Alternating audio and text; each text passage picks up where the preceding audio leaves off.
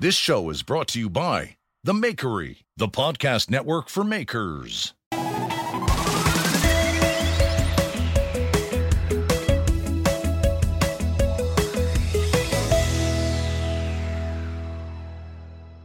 Hello everyone and welcome to XYZ, the podcast about CNC, automation, all sorts of fun stuff. My name's Aaron Goff, I'm the owner of Goff Custom Knives, and my co-host here is Craig Lockwood of Chop Knives. How are you, mate? I'm good. It's been a while, hasn't it? We didn't have a show last week. Yeah, and we're coming back with some sad news, aren't we, mate? We are. Should we just drop it straight in? Just drop it in. We'll drop it in. Rip off that Band-Aid. Yeah, and now the end is near, and so I face the final curtain. I'm not sick. I'm handing over the complete control and reins of the show to Aaron, simply because I don't have the mental capacity to do much more at the moment. To be honest, I've got a lot going on at the moment, and it's become a struggle every week to sort of carve out the time to do the show, because it's not just the show. The show we do for our sort of each week, but it's the prep for the show and editing and making sure we got content for the show. It's a bigger task than I thought it was going to be, and things have changed around here, so I'm just super busy, unfortunately. But the show's in good hands. This is all a cover story. I fired him. He's fired.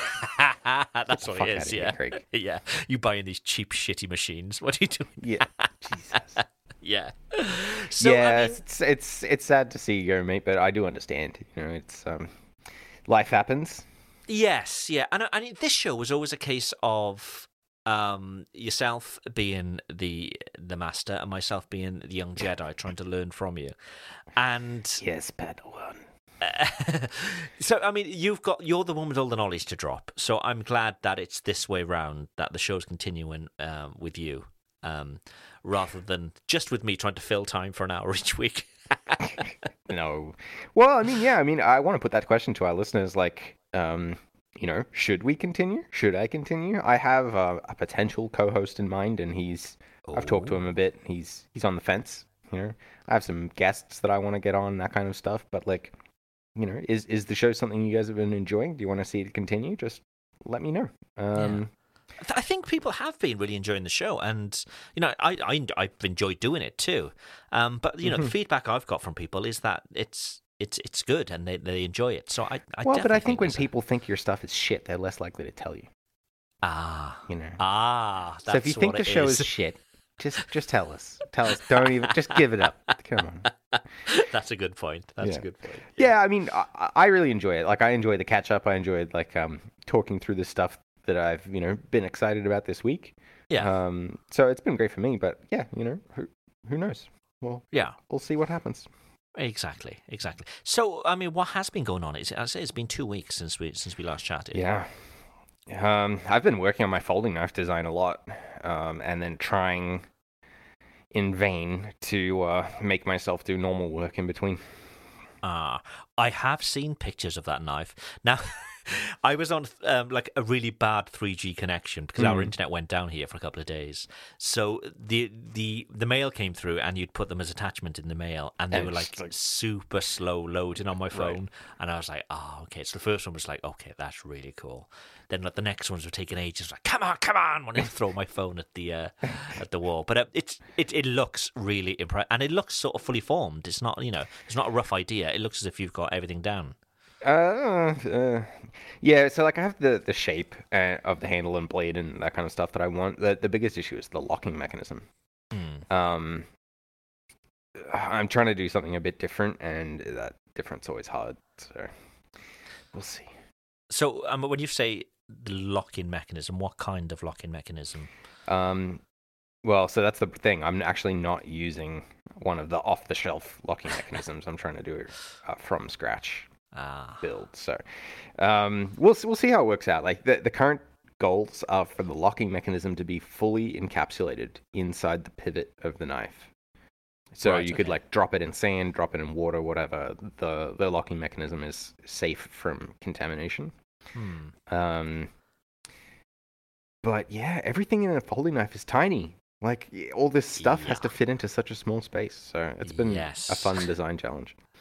I've been working on mine for probably 6 months, and I've now ordered all like laser part, all the bits. Oh, cool. So yeah, they'll be coming within the next sort of. Well, I mean, I'll need to test them and all sorts, so they won't be available for a couple of months still. But I mean, I've got different criteria, I suppose, for a folding knife, simply because a lot of my customers are UK based. And the legalities of carrying a knife, and I'm on this knife to be, a pocket knife that you'd keep with you. The legalities in the UK are different to the rest of the world, should we say? So there can't be a lock-in mechanism, and the blade cutting edge can't be bigger than 3 inches. So it's very sort of restrictive. So this lock-in mechanism you have. Is it something that you like physically need to unlock to open the blade, or is it like a friction folder where you could sort of? Yeah, no, it's like a proper physical lock. Yeah. I mean, I did consider just doing like the equivalent of a slip joint where it kind of gets held open by spring pressure, but I like knives that fully lock up. So yeah, it's been fun. It's been a real challenge, like trying to design a lock from scratch. Like everything under the sun's almost been done already. The stuff that's easy is what happens all the time. Frame locks and liner locks. Those are pretty straightforward. So yeah, trying to make something that is actually possible to build and fits in the knife and works is, not hard, not easy. But so you're doing all of this in Fusion, I assume? Yeah. Yeah. Okay. Yeah, and I've actually been doing the motion simulation in Fusion. So you can define, like the blade rotates around this pivot point. And then this spring expands on this axis. And this part moves when the spring pushes it on this axis. And then you can actually like open and close the knife in Fusion. Yeah, and you can sort of capture that as an animation then as well, can't you? Sort of automate it, and that's cool. Yeah, and I mean, honestly, I haven't done anything more than the pivot in this iteration. Just the first time around, I went crazy. I was like, putting motion on everything. But I'm on like the 5th or 6th, like pretty much complete rebuild at this point. So it just wasn't worth the effort. Yes. Yeah. But I'm sure once I have like a finalized design, I'll do all that so I can get the animations and stuff out. Cool. So what you showed me was particularly awesome because you'd 3D printed them, and it's a working knife. Well, with obviously not very pointy steel blade, but the mechanics are working, and the 3D print quality was incredible. So I'm assuming you've bought a new printer. Yeah. So I bought the printer we were talking about last episode, which is the Elegoo Mars 2 Pro. Yeah. And really, the Pro and the Mars 2, there's not much difference. The Pro just has like a carbon filter in it, and that's it. Okay. Yeah, in all other ways they're the same. And yeah, the print quality that comes out of that thing is pretty nuts. I'm very, very impressed. Like they're by far the nicest 3D prints I've ever held in my hand. So you showed me a picture of a threaded nut, basically, or a threaded hole. Nut. Yeah. Yes. Yeah. What size was that? It was like M1.5. Wow, and it was functional. It's functional. So yeah, like threads off the printer do work. They're a bit tight. You'd have to. I haven't really been through the process of like dialing in the tolerances on the printer. Like in your slicer, you can go through and say, oh, the printer prints, this much oversize, and then you can dial in the tolerances. I'm sure if you go through all of that, then you would get working threads right off the printer. But I can get a bolt into the threads. It's just tight. So I just quickly run a tap through by hand, and then done. Like it's a working threaded hole, and yeah, I mean, so one of the other things I've been mucking around with for over a year now, I've been trying to work out how to make what's called a scout carry mount for my sheaths, which is people want them to be able to mount sideways, so like the blade horizontal, on the back of their belt. So when you're hunting or whatever, it's out of the way. You can sit down with it there. I mean, you can with a standard belt loop, but some people just like the scout carry better. Yes, yeah. And yeah, so like I've looked at 3D printing those with like a filament printer at home, and they work, but they just look like shit. You know, like they don't look good. And then I had them printed at Shapeways, like the 3D printing service. Yeah. And they look fantastic. They work great, but they're like $15 US each.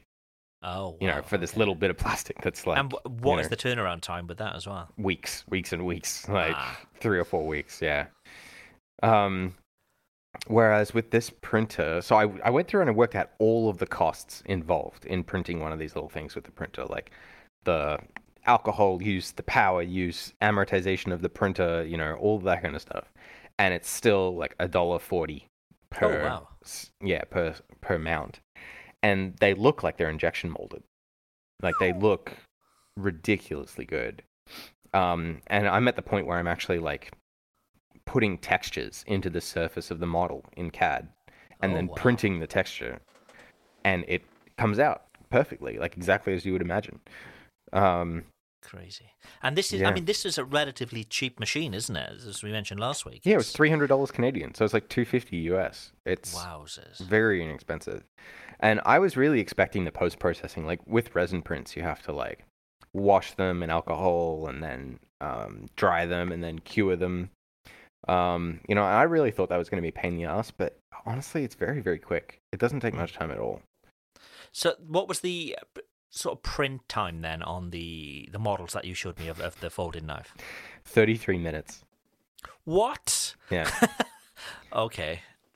So the funny thing is that with these printers, so every layer takes the same amount of time. So you set the exposure time for each layer. So the exposure time is like... you said. Yeah, like, you know, so it has to shine UV light through into the resin. And you set up how much time it has to shine the light for to cure the resin properly. And it'll depend a bit on what the resin is. Like some resins are designed to cure really fast, but then their mechanical properties aren't that great. Other resins are designed primarily for their mechanical properties, but then they don't cure as quickly. But it doesn't matter how full the layer is. It'll cure the whole layer in one shot. So the print time's really only determined by how tall your model is. That's it. And you could really nest them on the bed then, couldn't you, and get the most out of that? Because yeah, exactly. So like the other day, I had to print a tiny little lock button for the folding knife. I wanted to make one that was just a very slightly different size, and it took like 21 minutes for this thing that's like 3 millimeters by 3 millimeters. You know, but then a whole bed full of folder parts is like 33 minutes. Yeah. Wow. So for production, that's actually awesome. So like for those scout carry mounts that I was just talking about, a bed full of those, so 10 at a time, would take, I think it was 2 hours and 10 minutes, 2 hours and 15 minutes. But printing one takes 2 hours and 15 minutes. It's the exact same amount of time. Wow. Yeah. Have you thought about a mount where it swivels so you could have the blade then, sort of down the leg, or you could then swivel it? But you'd obviously need some sort of locking mechanism then, wouldn't you, to hold it in place? I haven't. But like the immediate problem that comes to mind is that then in the vertical position, it would ride too high on your hip. Okay, yeah. Right, because my normal belt loop hangs down, which kind of puts the knife at your hand level. Yeah. Whereas this would be mounted on the body of the sheath itself, so it'd be too tall. But yeah, just super, super impressed. So I've got some more resins on the way. The resins vary like wildly in their mechanical properties. Like some are just brittle and stupid, and others are completely indestructible. But kind of soft and gummy, you know. So right, yeah. There's a company called Soraya Tech that make different resins, and they actually advocate blending their resins together. So they have one resin called Tenacious, which is the kind of indestructible but kind of soft. And basically you can mix that one into their other resins. In different and get your own mix on the go. Right, okay. Yeah, to, you know, get the optimal properties. So yeah, I'm going to try some weird stuff over the next little while, like belt loops. I currently make those from nylon webbing. Can I print them? You know, could I print like a flexible, tough belt loop out of I don't know. So I'm going to try it. Nice.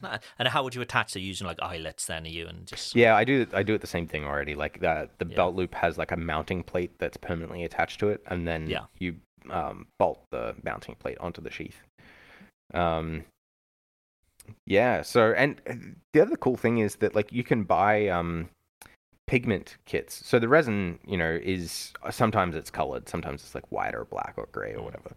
But the companies that kind of aim at engineering, a lot of them seem to make their resins clear or as clear as possible. And then you can buy a pigment kit, like literally CMYK pigments, like what a printer would use. Yeah. And you can mix them in, varying quantities to make custom colors, like on demand. Yeah, so it's pretty much like as if you pour in resin, where you can get the different colors, and you can get that not sparkly, but you can get some that got some really sort of marbling effects and that kind of thing. That's cool. Yeah, you can't quite do marbling because the printer kind of mixes the resin up as it's printing. Oh yeah, obviously yes, through the head. Yeah, you can do like glitter and stuff, like mica, like the little tiny sparkly flakes, but they do tend to settle out. So I use some black mica pigment as my first attempt at making the black resin, and it settles out a bit more than I would like. Okay. Yeah, but the actual like black pigments that are like a liquid work really, really well. Nice. So yeah, I think I would recommend you getting one. I think you should get one. If only I had the time. Yeah. So, I mean, this is a resin printer, and my experience is only with a filament printer. So we'll go into that in just a sec, like the different types, because it used to be a case of you get a filament printer, that's all you had. Now there's plenty of options, not just in the printer, but in the actual printing material as well. So yeah, I mean we've got lots in the notes here, so we can go through them in a second. But I've got good news regarding my laser. Oh yes! Finally, I say finally. It's probably been here 10 days now. But as promised, I received the power supply. They've sent 2. Nice. That's how confident they are in sending me one. But yeah, slotted in, rewired up, and it worked perfectly. Oh, so that was a huge relief, because I was thinking, oh no, if it's blown this sort of laser tube, it's obviously very expensive. So that's good. So I've been doing a lot actually with brass over the last week or so. So a friend of mine, another knife maker, he was making basically display cases for these knives for this big company he was working with. So he wanted some brass plates, and I'd never done it before with brass. And brass, actually, it looks beautiful on brass. You get a real sort of faceted edge. It looks really nice. So yeah, lots of brass, and it's just working. If anything, I'd say slightly better than before. And I think the only reason for that is because I had to take everything apart and I've put it back together, and maybe the alignment is slightly better or something. But yeah, very pleased. So would you still recommend this laser that you've got to other people? Yeah, I would. Simply because the alternatives are 6 or 7 times more expensive. So how much was this thing? Free. Yes, There's a long story behind this. I know. But, we talked about this on a previous episode, but they like fucked up their delivery or something. Yeah. They actually sent me. I've had 3 from them. It's a long-winded story, but 50-watt fiber laser is around about $3,000 from China. On all the Ali sites, and that's euros, 3,000 euros. There's import tax, obviously, that you need to pay because it's coming from China, which in my case was around about 400 euros. But yeah, I mean the alternative is one of the German machines or a US machine, and you're probably talking 16 to 25 grand for a similar capable machine. Yeah, and there's a company in the States called Boss Laser that make... so basically they do they buy Chinese machines and then they do US upgrades. Or they... Oh, right, okay. Yeah, or they have them made to their specs and then they, kind of upgrade them. But I'm just on the website now just to remind myself. Yeah, it's still $9,000 US for one of their lasers. And I mean, most of them are using Raycus lasers anyway. All come from the same factory. Right. But if you think of it's basically in a PC case, the old ATX cases. It's in one of them. And it does the job. This one did break because of the power supplies. They're obviously using cheaper components around the laser. But my thinking is, if these can be swapped out easy enough, which they seem to be, you're good. The one problem, I would say it's a problem, but it's a bit of an issue. It can only be used with EasyCAD, which is the software. Right. Oh, EasyCAD. You said EasyCAD 2 rather. You said that there was an upgrade that you didn't get that would have made it so that you could swap out the control board and use a different software or something? Yes, so there's the control board, which is basically locked into using EasyCAD, and I've since found out that it's a pirated version of EasyCAD they give you, because if you download EasyCAD 3, which is the new one, it won't work. And when I'm doing some investigation, they're like, "Oh, do you get it from China?" I was like, "Yeah, well, yeah, you use like a cracked version, basically." Right. So yeah, it's locked in with a sort of hardware to that software.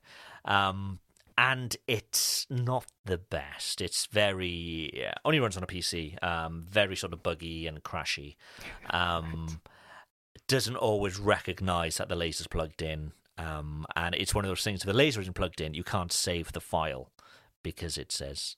Funny enough, the error message: the dog is missing. That's because it's all Chinese, and it comes up, the dog is missing. What it means is the dongle. Right. But yeah, there's lots of these little things. You're just like, oh, this isn't a slick experience with the software.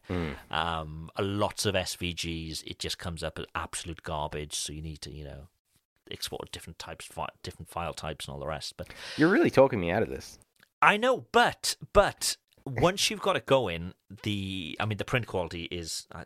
I say print quality because I think of it as a printer, basically. Right. Is incredible. It really, really is good. And I said, the alternative is, so many times more expensive. So if you're a bit of a tinkerer, which obviously you are, I'd advise it. If you're somebody who wouldn't be comfortable opening up the case and swapping out whether it's a power supply or whatever it would be, probably not the best thing for you because it'd be a very expensive paperweight. Yeah. Honestly, the thing that worries me most is I don't think your one has an enclosure, does it? It doesn't. It doesn't. Yeah. No. You do get goggles. Oh yeah, great goggles. You do get goggles. And are they made in China too for a very low cost? Yeah, they are. I did actually buy another set, which are slightly better, and they sort of wrap right around, so there's no. Oh, that sounds helpful. Yeah, but it's the fumes that surprised me actually. So use it in obviously a very ventilated place.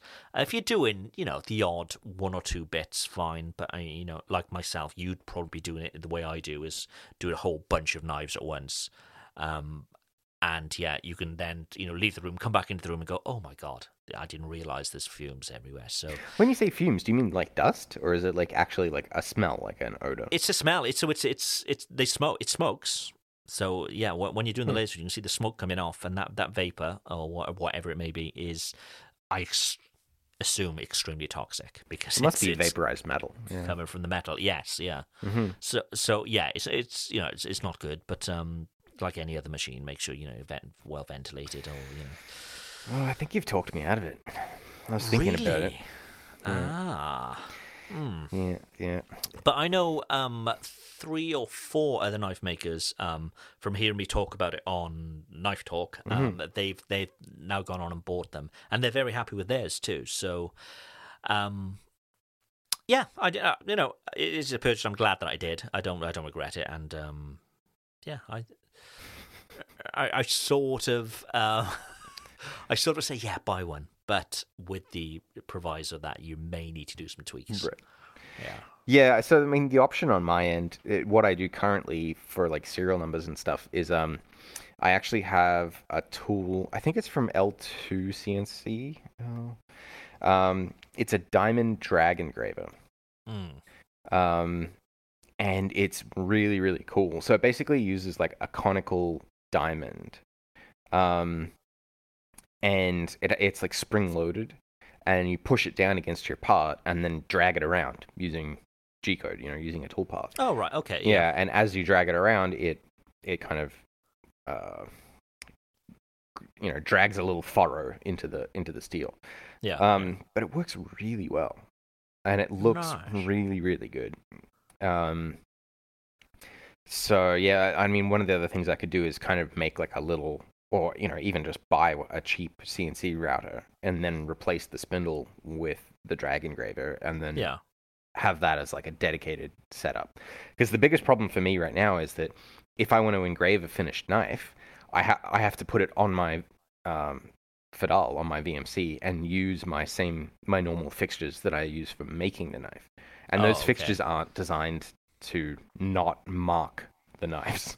Yes. Right. So once I've got like a perfect hand finish on it, or the DLC or whatever, then I put it on this like dirty fixture that's covered in chips, and like bolt it down, with an impact gun. Like, it's not. I always pucker up a little bit every time. It's not the ideal thing, yeah. I tell you what, I don't know if you ever saw what Toma from Florentine Knives used. He's actually got one of the lasers now that I bought, because he does a lot more custom stuff. But if it is just a case of doing serial numbers or that kind of thing, he had a pantograph before. Right.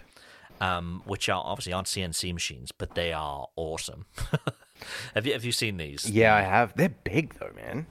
They're pretty big, yeah, and you obviously need a plate that you're going to be copied from as well. But you can buy a set of numbers and you can swap them out for serial numbers. So if you're doing a bunch, it probably would take a bit of time. But another option maybe, and they are pretty cool. Yeah, they used to be used for everything. Like if you were making an injection mold back in the day, it would be, and you needed like a logo or something on it. It would be done with a pantograph. I actually saw a really nice decal pantograph for sale a little while ago. It was like $2,000 or something for this like 4 foot by 4 foot all cast iron machine, But yeah, I don't think I can do it. I don't think I can bring myself to. You want to be able to press a button. We get you. Yeah. We get you. So we mentioned 3D printers, and we talk about 3D printers, most weeks because it's it's they're awesome. XYZ.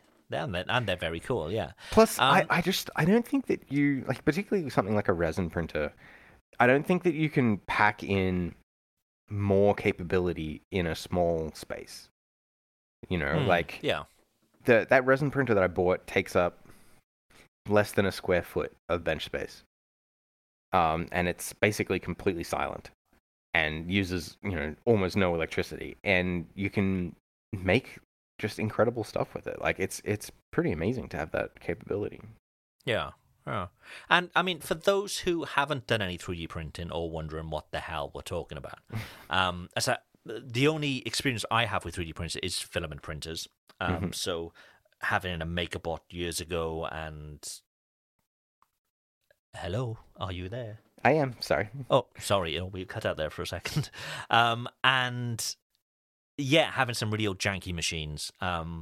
Now have the Prusa Mini, which is probably the smallest machine I've had, but it's just, to me, it seems extremely capable. It's it's a nice machine and it's relatively cheap. But as we talked about, in the previous show, there's resin printers, which is what you just bought. But there's a bunch of other types as well, aren't there? Oh my God, there's so many. I put a list. I was like racking my brain trying to think of everything. I put a list in the show notes. Yeah, so like just in case people have not seen all the different technologies, there's a lot of them. So there's like filament, which is FDM, resin, which is what I just bought. So UV sensitive goop that gets turned into a thing. Then there's powder bed fusion, which is like selective laser sintering of plastic or metal. There's selective laser melting, where you're actually melting the powder rather than just like sintering it together.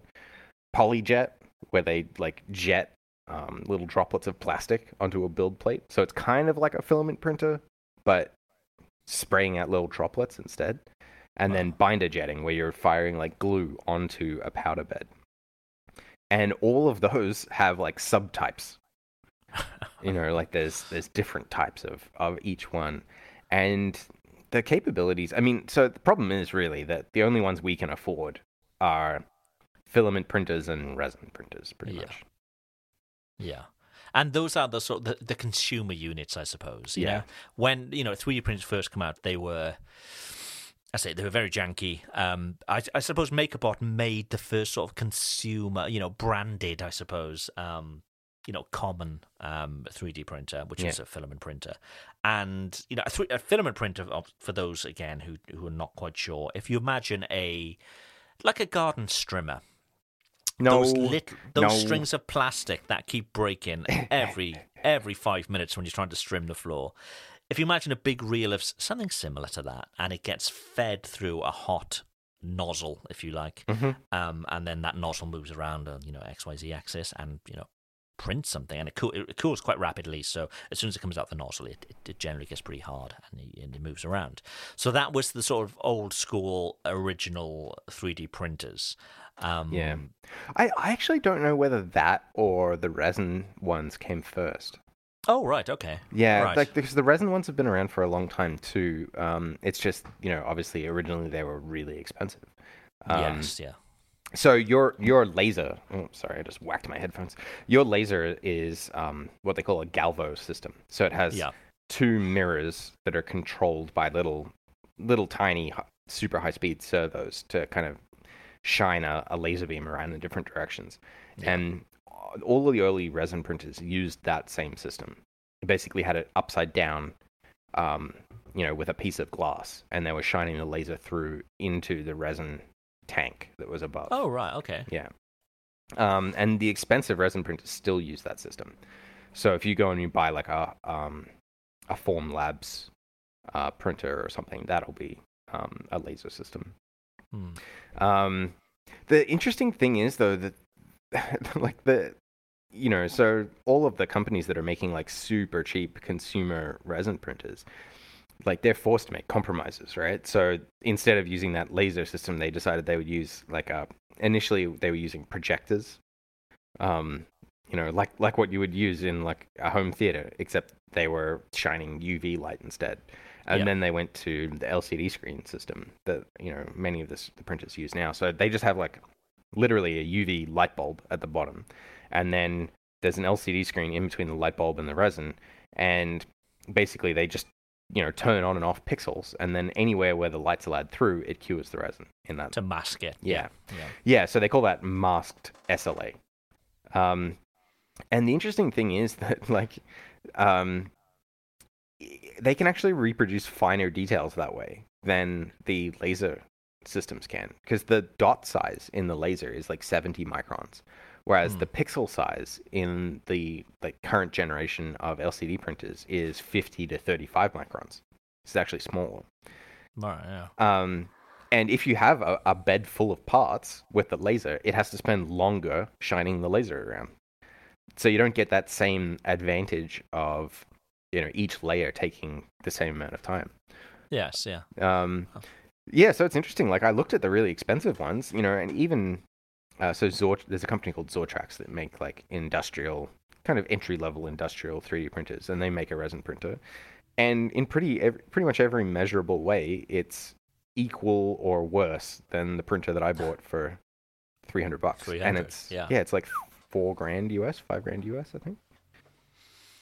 Are there any considerations to be made in the sort of design process? So when you're designing your file to be printed, are there any considerations to be made there with resin as opposed to filament, rather? It's very similar to filament 3D printing. Like, you can't just print something out in the middle of air. You have to support it somehow. Yeah. The thing that'll kind of do your head in is that it's upside down. Everything happens upside down relative to a filament printer. Oh, okay. Yeah, because the build plate's coming down into the tank of resin and then lifting up your part. And it's not really gravity that would pull your part off. What's actually happening is at the bottom of the resin tank, there's like a really thin film of what they call the FEP. It's fluorinated ethylene poly something or other. The FEP. The FEP. And it's really thin. It's like 100 microns thick, so it's like 10 thou thick. And it's stretched super, super tight, almost like a drum head, like the skin on a drum. Yeah. And basically the build plate comes down and gets immersed in the resin tank, and then it leaves a very tiny gap in between the FEP, in between this transparent plastic sheet, and the build plate.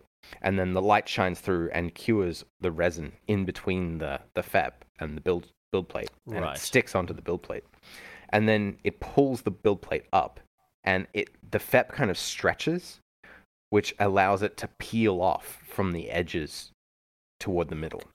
Okay. So it actually makes like a little punk noise, like a little like if you were just tapping your finger on a snare drum, like as it comes off. But that suction force, if your print isn't adhered well enough, that suction force will actually pull your part off the supports or off the build plate. Right, sorry, my puppy is going crazy here next to me. It's happening. Is the word FEP. Yeah. So adhesion is like the biggest problem with, well, not the biggest problem, a huge problem with filament printers. Mm-hmm. So getting that first layer to adhere to the bed without everything moving around and all the rest of it. Yeah. What generally, once you've got that first layer down, you can be pretty confident that the rest of the print will be okay. So most spoiled prints, certainly in my experience with filament printers, have been on that first layer. Right. I mean, with a resin printer, how are you setting that then? Is that a manual process, or is there a sort of leveling system? Yeah, so you just level, like the leveling process is so much faster. Basically, you release a couple of bolts on the build plate, and then it has like a spring-loaded swivelly head kind of thing. And then you just press home, and it lowers it all the way down onto the FEP, and you just put a sheet of paper in between the FEP and the build plate to establish your like first layer height. And it kind of gets pushed down onto its springs, and then it stops there. And you just tighten up the bolts, and then that's it. Gotcha. And then, I mean, as long as you're kind of gentle with the build plate and don't smash it around, then you don't have to do it again. It's like a once-off process. And yeah, and then basically you set the exposure time. So like for my first layers, I'm exposing for 50 seconds, and then for regular layers, it's 2.5. And that's it. That's like basically all the settings. Whereas with a filament printer, there's like a billion settings. Yeah, traction rates and all. Yeah. Yeah, if you dig into the settings for doing a filament print, there's so many. Whereas with a resin printer, it really is just like there's like 3 or 4. That's it. So I when I first got my 3D printer, it was like failed print after failed print, trying to get things working. With this, it was like I was kind of brave, and I tried some difficult stuff right at the start, and I had like 2 failed prints, and then since then everything's worked. Nice. So somebody's got maybe $300-400 looking for a printer. You'd recommend the resin printer that you've got then? Yeah, I think so. Okay. If you want like super, super high resolution, they do also make, so there's a company called Phrozen that make a printer called the Sonic Mini 4K, and that actually has a smaller screen than my one, but almost double the resolution in that smaller screen. So it can print details down to like 35 microns. And where that shows up is if you have like a really shallow taper. So imagine you're printing like something like the Eiffel Tower, it's or like a pyramid. Basically, you'll see like tiny little steps as you're going up, because it's with a resin printer and with the LCD type, it's either on or off. It's not really able to do like in between steps, right? With those pixels. So with that higher resolution, you'll see less steps, or they'll be smaller, like almost invisible. Yeah, smaller steps. So this seems like less. Yeah. Gotcha. But you know what? Like even my printer, which is like the 50 micron one, the reason I bought it is because the build plate system on my printer is much more sturdy than the one on the Phrozen Sonic. It looks like it's just much more heavily built, and it's a little bit cheaper. I've just been super impressed. Like I think that those sheath mounts are actually going to become my first production 3D printed part. Oh, wow. Okay, that's cool. Yeah, that's cool. So I just have to work out the resin, and then we'll be good to go. So you mentioned with my laser, it was maybe the fumes that were putting you off. How are things with the resin printer? Because not so much the fumes, but I think they smell, don't they? Because you can smell the resins. Yeah. Really? So the one that I bought has like a little activated carbon filter built in. The funny thing is it has this activated carbon filter, but I don't think that there's a way to like easily replace it. because they're like a consumable item. They eventually get saturated with smell, and then they stop working. That's the title for this show. Saturated with smell. Yeah, there you go. Yeah, so I mean, when it's printing, I can't smell anything. The only time I really smell anything is when I'm like pouring out the resin and mixing the resins. And I mean, it doesn't smell great, but it's not super offensive. But apparently that really depends on the resin too. Like some just don't smell at all. Some are like horrible. So like if that was really a concern for you, then you could, find the least smelly resin and just use that. For me, the materials properties are the primary concern. But yeah, I think if I was going to set up like a build farm, which I may be doing, a couple of printers, whatever, then I'd probably put everything in like a fume hood. Right. Okay. Yeah. And either exhaust the air outside or have like an activated carbon filter kind of. Yeah. So you mentioned you can get down to sort of texture level surface details. With regards to the software, I assume you're using I can't speak. I cannot. Fusion? I've got so much going on at the moment. Fusion. Yeah. You're using Fusion.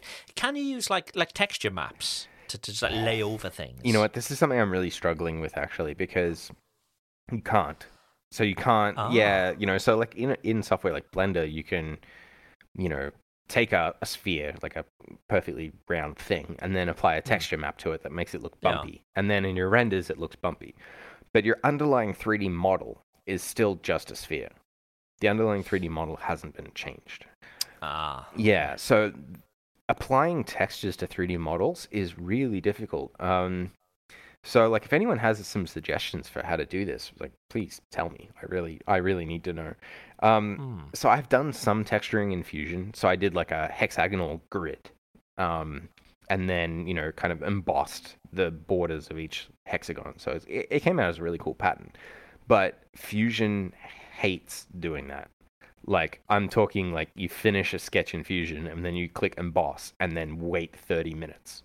Oh, wow. Okay. Yeah, like it really fucks with your drawing. Like, badly enough that I'm actually not doing that in the drawing where I created the model. I've actually created like a separate design just to imply the texture, because it's I think that there's like a chance that it's going to crash my computer and make me lose data, like. Oh, jeez. Yeah, so I really don't know what the solution to that is. There are sculpting programs like ZBrush that allow you to work with 3D models in a more natural way.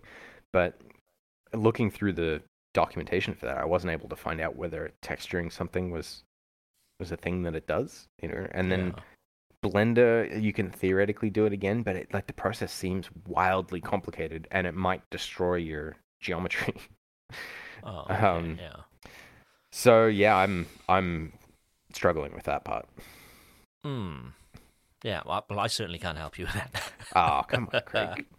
Yeah, and I mean, what I'd really like to do is like reproduce the texture of Kydex. So like the material that we use for our sheets, the sheet material actually comes with like a wrinkly, leathery kind of texture.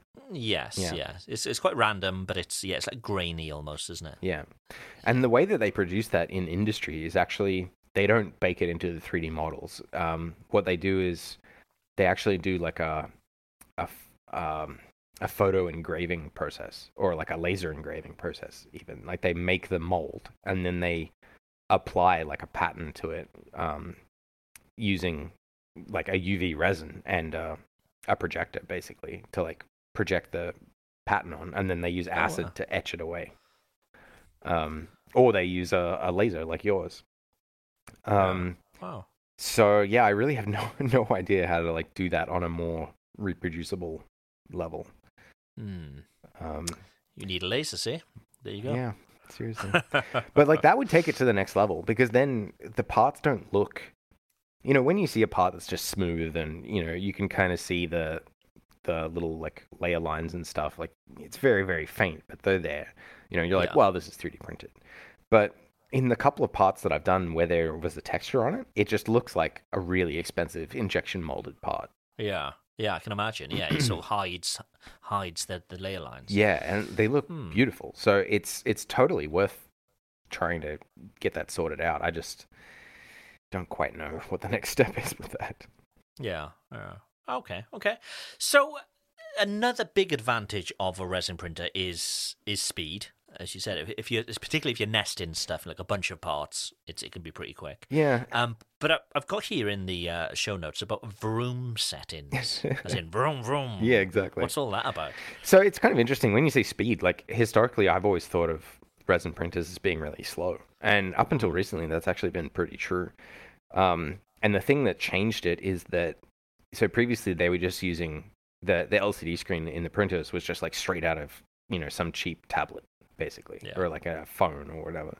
But they've actually started making custom screens that are black and white rather than being color.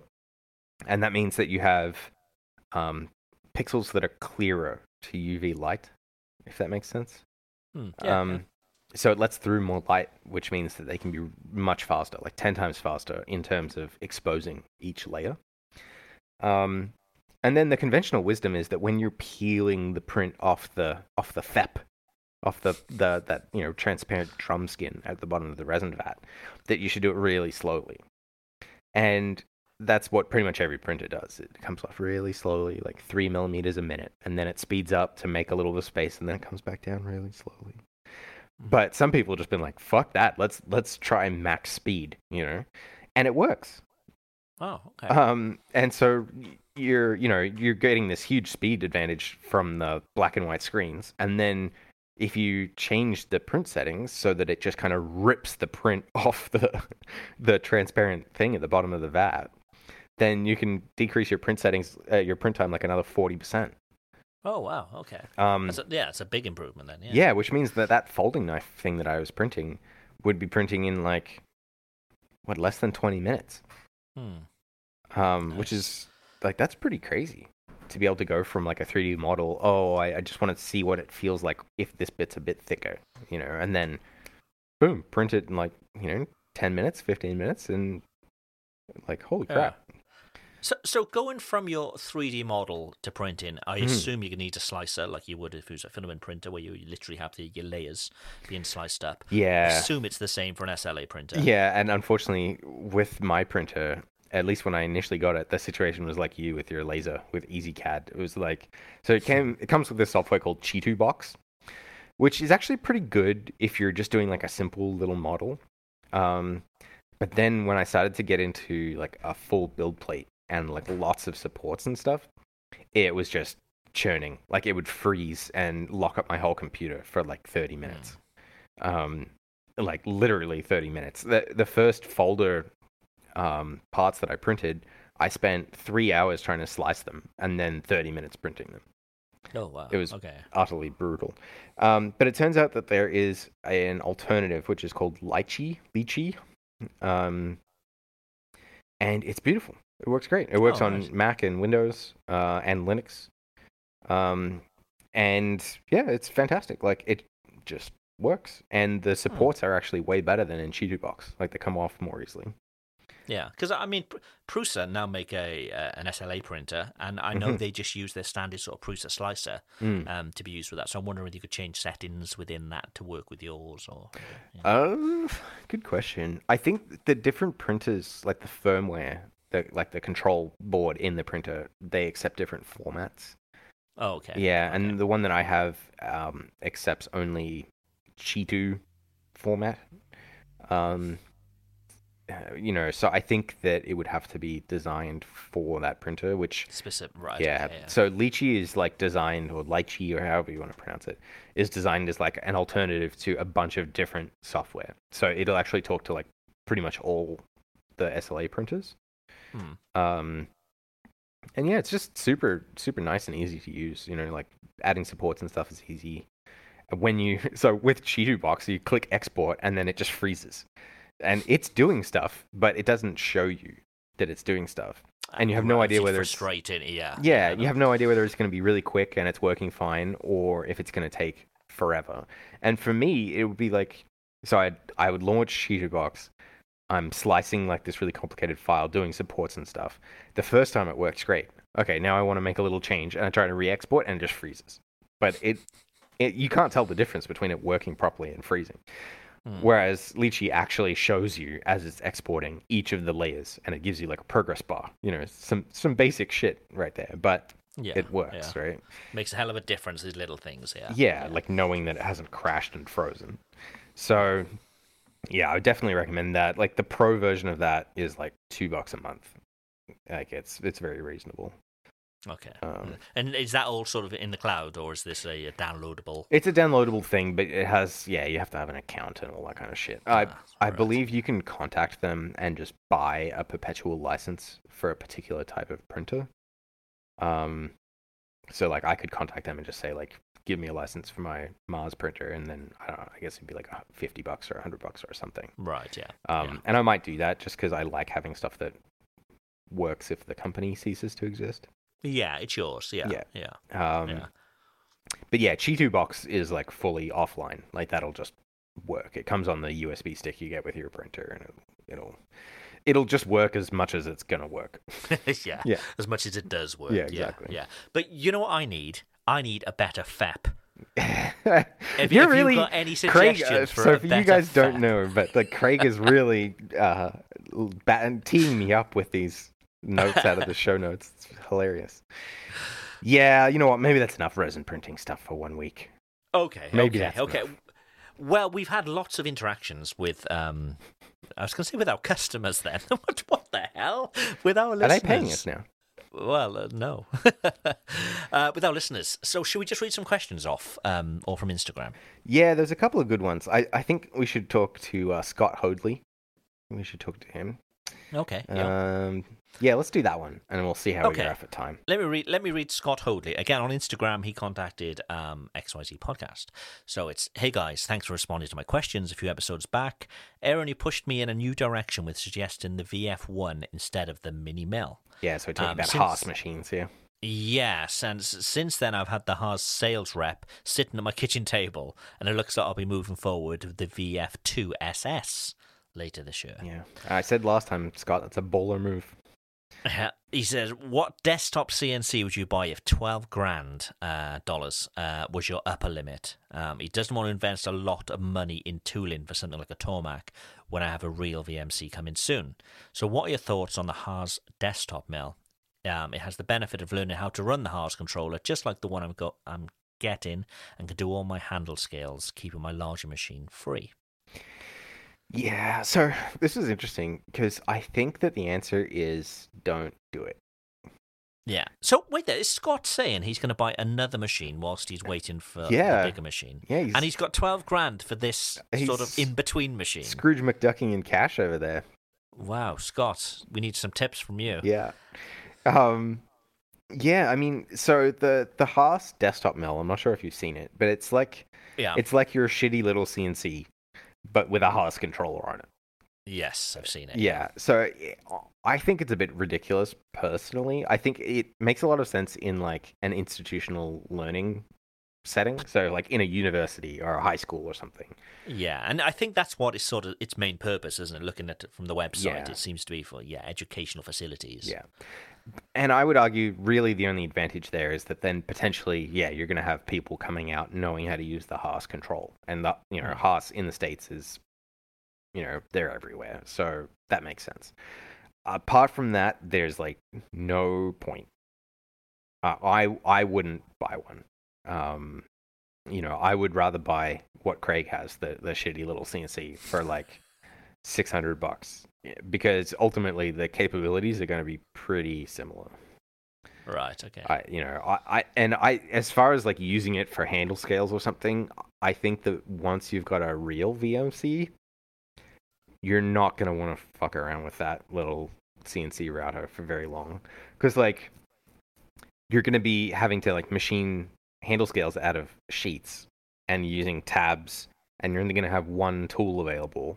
So, like, if you have some feature on the handle scales that's a different size that tool can't do, now you either have to do it on the other mill or you have to manually change tools on the little mill.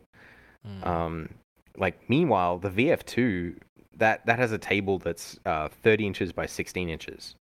So like it's pretty big. And if he's getting the SS model, that means it comes with a 30 station tool changer. Oh wow. And it changes tools in like a second and a half. Like it's a pretty quick machine. So like you're gonna have this little shitty CNC router, and you'll learn to use it and stuff. And then this beast is gonna show up, and you're never gonna want to touch that little CNC router again. So I think if you're gonna buy, like Scott, if you're gonna buy something, buy a shitty little machine off Amazon. Have some fun learning CNC with the little machine. But don't spend like $5 or $6 grand or $10 grand on a machine unless it has a tool changer. Yeah. So the Haas software, can you just download that and sort of play around with it? I think that they have like online training courses. This is actually what I was going to recommend. I think they have online training courses, and the online training courses have like, I believe they have like some level of emulation of the Haas control. It's not like a real control, but you like click through fake buttons, and I don't know. It teaches you the control. If you're interested in learning the control, I would say do that. I don't think that buying the Haas desktop mill to learn the control is a good idea. Yeah. Okay.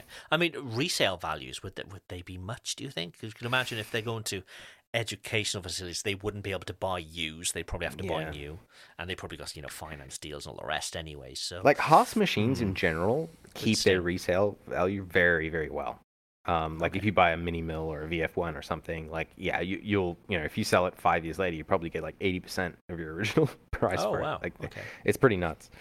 The desktop mill though, like no one in industry is going to be able to actually make use of that. So I don't. Yeah, as you said, I don't think it's going to keep its value. Scott, spend that money, go on holiday, just wait until your big machine arrives. You'll be fine. Or save that $12K and buy an even larger Haas, like buy a VF3 instead of the VF2, or throw some options on. Like if you're looking at the VF2 SS, that means it comes with high-speed machining option by default, which is great because you'd want that anyway. But like maybe buy a faster spindle or buy the chip auger or something. I think there's a lot of better ways to spend that money for sure. There we go. Or just send it to me. So my bank details are exactly. Just PayPal it. It's fine. Yeah. Okay, we've got plenty here. So 540 Styles on Instagram said he's a hobbyist knife maker and a wannabe machinist. For the money, would a smaller Grizzly benchtop mill, and he says the GO463, with a heavy metal CNC conversion, suffice for doing some steel work? I can afford to spend a little bit more, like on the GO704, which is the bigger Grizzly machine by the looks of things, but not much more than that. Thanks, guys. Love the podcast. Yeah, so I'd previously said, I don't know. But then one of our listeners sent us a video of his GO704 with the heavy metal CNC conversion. Yeah. And it was like destroying some aluminum. Like we've talked about this a little bit before, and I guess you don't get to experience this too much with your little machines, but with a bigger machine, when the cut is going well, you can hear it. It's just like brrr. It's all low frequency sound. There's no like high pitched squealing. And usually with the little machines, you want to hear that, but all you hear is like, like horrible chattering noises, right? Yeah. But his machine with that heavy metal CNC conversion was, so he was taking cuts that were 1/4 inch deep. I think they were 3/8 wide. So 6 mil by 9 millimeters, and it was just like just purring through a block of aluminum. So the GO704 is about $5,500. What would with the conversion? I think that's with the conversion. Is it? Right? Okay. Yeah, and you can buy that from Heavy Metal CNC. I'm pretty sure they have like a fully assembled, ready to go kit. Scott, if you're still listening, that's maybe where you need to be going. Yeah, I mean, that would be a much more useful machine. It still doesn't have a tool changer. And I think that, unfortunately, you haven't had the experience of this yet. But once you go from a machine with no tool changer to a machine with a tool changer, it's very, very hard to go back. Okay. Even if it's like 4 tools, because all of a sudden you can like drill a hole that's this size, you can machine a 3D profile over here with a big ball end mill, and then you can cut it out with a small end mill. Whereas when you're limited to one tool, it really does hamstring you in terms of getting shit done. So but that being said, like at least that way it would be like a real mill. Like you could do actual work on it. That being said, I still don't think that if you have a Haas coming, I don't think that you're gonna want a little Grizzly CNC conversion sticking around. Right, okay. Yes, that makes sense. But yeah, I was impressed with those conversions. I don't know how they would do in steel, but given how I saw them performing in aluminum, you'd have to take a much smaller cut, but I think it would be fine. Cool. So I would go for it. We've got another from Rock Solid Scales. I think most of these are knife makers that were contacting us. Yeah, it sounds like it. Do you want to read this one out? Sure. When you look at small machines such as the Tormac 1100 MX and the Haas Mini Mill 2, what factors do you look at when making a decision which to purchase? With the Haas being approximately 15k more expensive, I'm certain it's the better option. This would be for milling knives. Doubtful any hard milling would be happening, but you never know. And he says he wouldn't make more than about 100 knives a year. Does the Tormac fit this bill more than the Haas? It's a good question. I mean, the Tormac and the Haas start getting kind of similar in price once you add like a tool changer and stuff to the Tormac. I think, at least. It's been a while since I priced out the Tormac. And yeah, like the Haas is definitely going to be a much more capable machine. So, okay, let's have a look at the Tormac website really quick. So without a tool changer, it's 19,000. And with the tool changer, it's 31.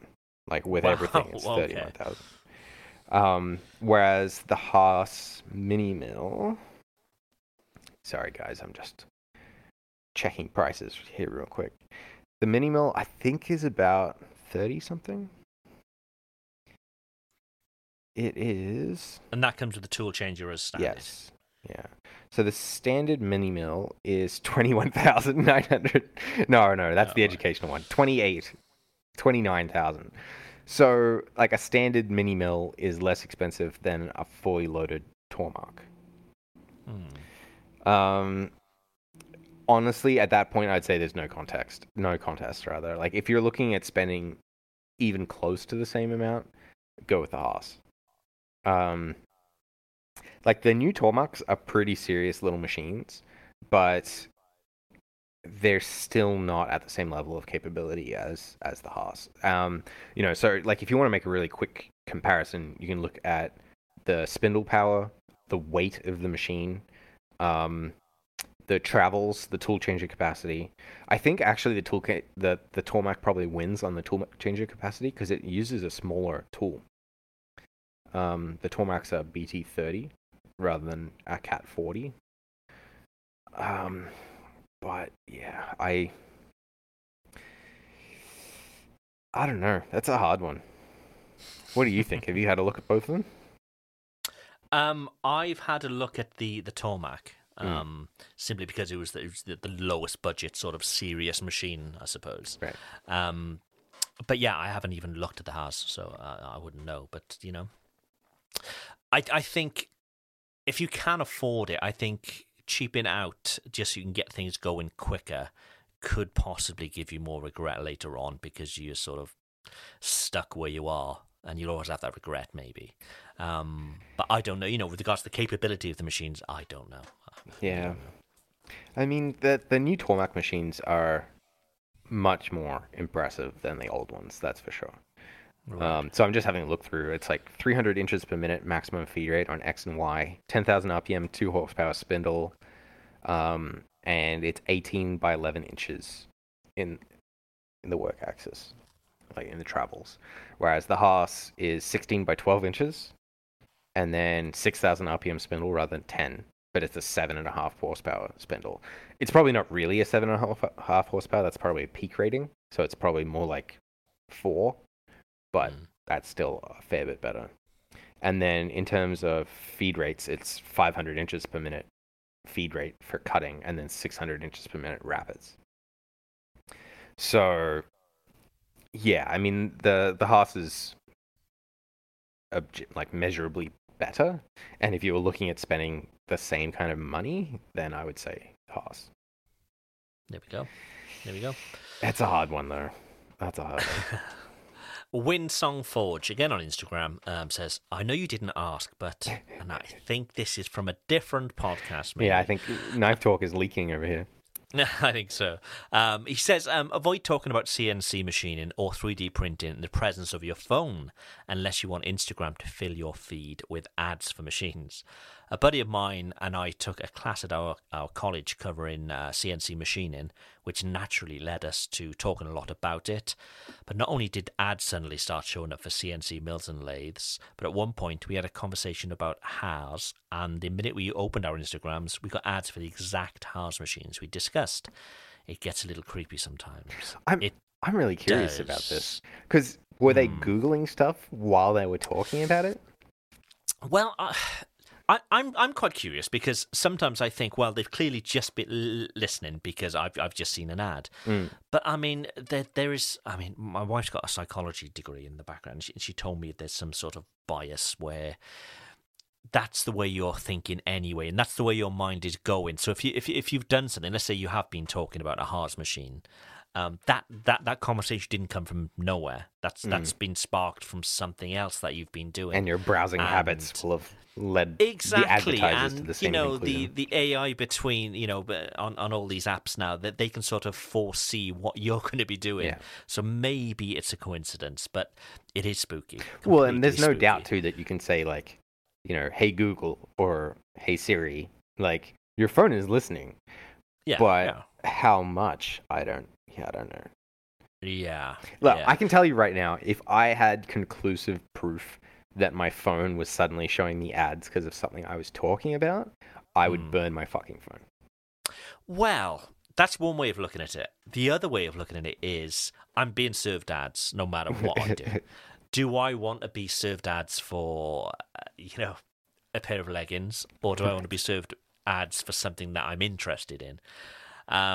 So I'm in two minds about it. So you're not big on using ad block or anything like that? No. And I've got a bit of a sort of background in how ads are served as well. Mm-hmm. So even with this podcast, there'll be an ad in here, and the ad that you'll hear in this podcast, you, the listener, have been selected for that ad. So let's say it's a Starbucks ad. The company that are serving the ad, they know our listenership with regards to their rough age, their browsing habits, so therefore their hobbies, what they're into. So they can put their ad spend on relevant people. So one listener may almost certainly will get a different ad to another person. Just, for example, in this podcast, Mark put an ad here, and the ad agency will put in the relevant ad for the relevant person.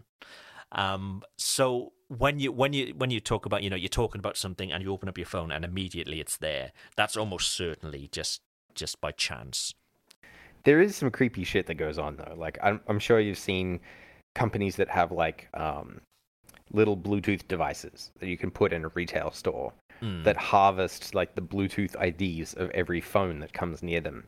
And then they can use that to track you down when you're online and serve ads to you about that store that you were in. Yeah. Like, there's almost no bounds to the lengths that advertisers and like ad companies will go to hunt you down and serve you the most targeted ad possible. Yeah, and there was a time when people had all these little Bluetooth sort of beacons, and people were saying there'd be a point where you can walk past a shop and they'll know, and they'll be able to send you a push message saying 20% discount if you come in and show. And it's like, thankfully, most of these sort of well, certainly Apple, with the OS that they have, they've stopped that from happening. They were like, nah, we're good. Exactly, yeah. But I think we're very close to that happening, like universally everywhere. And it was like, oh, that would have been a nightmare. So, yeah, a lot of it is by chance. But anything that you do, there's data, there's value in that data, and it's being sold around to everybody who'll take it. No, it's kind of funny too. So, like, I make money on my YouTube channel from showing ads, right? Yeah. Like, and the money's not substantial. It's like a couple $100 a month, whatever. But that money is part of the reason why I keep doing YouTube. Yeah. And despite that, I do have ad block for YouTube installed on my thing. Because, like, I don't know what happened. Like, I'm fine with, like, seeing one ad per video or something. But then all of a sudden, about 6 months ago, it was like, I'm seeing like 12 ads every video. Wow. And YouTube Premium. It's all about YouTube Premium. Yeah, I guess I could. And apparently that's better for creators too. I haven't looked at the actual stats, but as a creator, if somebody's using YouTube Premium, they get a slightly more revenue than if you were to actually watch the ad. Right. And I'm fine with paying just. I think it's like $5 a month for YouTube Premium. Yeah, I will say, given how much YouTube I watch, it might make sense. Yeah. Yeah, because like whenever, so for the 3D resin printing, I was like, oh, how do these resins work? And so I went on YouTube and actually, I don't think I even asked that. I was like kind of thinking it in my head, but I hadn't actually asked the question yet. And then YouTube recommended me a video of a PhD chemist explaining how 3D printing resins work. Yeah. And that was a fucking awesome video. Yeah. It was like super informative, so yeah. Maybe I should do that. We've got one last question from West of Nowhere. I think you should read this one. Can Aaron explain how he is an Australian that speaks fluently in feet and inches and pounds and seems to have left the metric system behind? Speaking both languages is good, but regressing to imperial is disappointing, my friend. And he said afterwards, he was like, I don't mean any offense. Like, I'm just asking. You know what, buddy? Fuck you. No, man, it's totally fine. Like, honestly, like, it's weird. So, like, growing up in Australia, everything was centimeters and kilometers and meters, except when it was people's height and weight. Then it was feet and pounds. Yeah. And it's I don't know. It's the same in the UK. They swapped out. Yeah. Yeah, and I don't know why that has stuck around, but it has. Like, my parents would say stone. Oh, I'm 3 stone 5 today or something. I'm like, what the fuck is that? Like, I don't even know what that means, right? But then 14 pounds in a stone. And again, in the UK, really? Stone is the normal measurement. You ask somebody how much do you weigh, it'd be stone, pounds, ounces. That's so weird. It's weird, isn't it? Yeah. But, moving to North America, so, like, I'm in Canada, not America, but in Canada, technically, we should use the metric system here. And, cars use kilometers and so on. When I say, like, we're going on a road trip, we'll talk about it in kilometers. Like, speeds are in kilometers. But as soon as you go into a machine shop, everything's going to be imperial. Yeah. Some machine shops, like aerospace machine shops, only use metric. And that's like a quality measure, I guess. But, like, if you're buying tooling online or something, like, metric stuff is more rare and more expensive. So why would you buy it? Like, everything's imperial. And yeah, from that, I've just, like, all of the steel stock that I buy, like, I can't buy metric steel stock in Canada. Like, you just can't. Like, everything's 1/8 or a quarter or whatever. So yeah, over time, I just lost it. I lost the metric, thinking in metric, It's crazy how people's minds can flip between the two. I mean, all measurements for me are always metric. Growing up, my dad would talk about inches and stuff. He's just like, I haven't got a clue what he's talking about. So yeah, it is pretty strange. But what a strange world we live in. I know, right? And yeah, for me, growing up, it was totally metric. Like, I thought about everything in metric till I came to Canada. I will say, though, that even in Australia, like, getting into knife making in Australia, the Australian knife makers that I interacted with all spoke imperial. Wow. Because they were buying tools and materials and stuff from the States, which all came in imperial sizes, which is interesting. Yeah. Yeah, I mean, objectively, metric makes way more sense. It does. Like, how 18/34 of something. What the hell is that? Yeah. You learn the like common fractions and their decimal equivalents, and then like in a machine shop, you don't speak in fractions; you'll speak in thousandths. Yeah. So like something's 100 thou, 0.100 inches.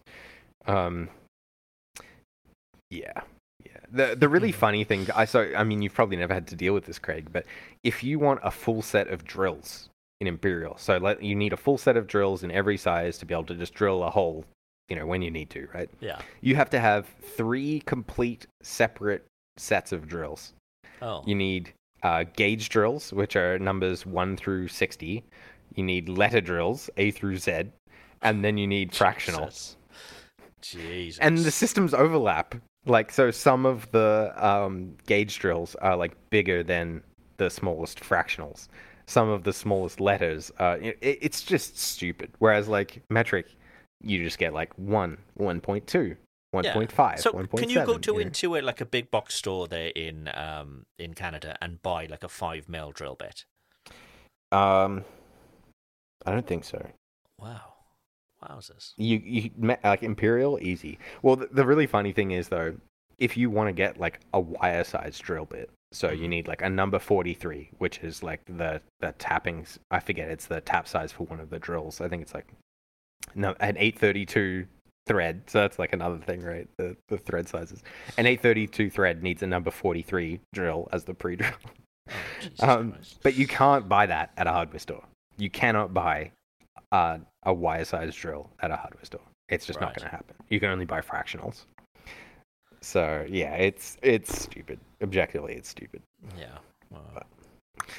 And on that note, I think that's a show. I think so. Craig's last show ever. I feel like we should be drinking or something. Yeah, it's like the last day of school or something. Yeah. Feels like that. Well, we'll miss you, mate. Yeah, I will miss doing the show. I really will. I miss our catch-ups. I miss finding out what each other are up to. And and it's just, taking that time each week to sit and chat is nice. But it's finding the time, which is the stressful thing. Yeah, I understand. But yeah, I will be an avid listener. Good. That was a CNC pun, by the way. But yeah, I'm excited to see what you're going to do with the show, where it's going to go, and who will be involved with the show, and so on. It's going to be fun for me too. Yeah, and and as I said, listeners, like, let me know what you want to see, and maybe I'll listen to you, maybe I'll totally ignore you. We'll see. Right, it's the Aaron way. Yeah. Thank you all for listening, and Aaron will speak to you soon. Have a good week, all. Cool. Let me hit stop. If you like this show, take a look at our other shows made for makers just like you at www.makery.network.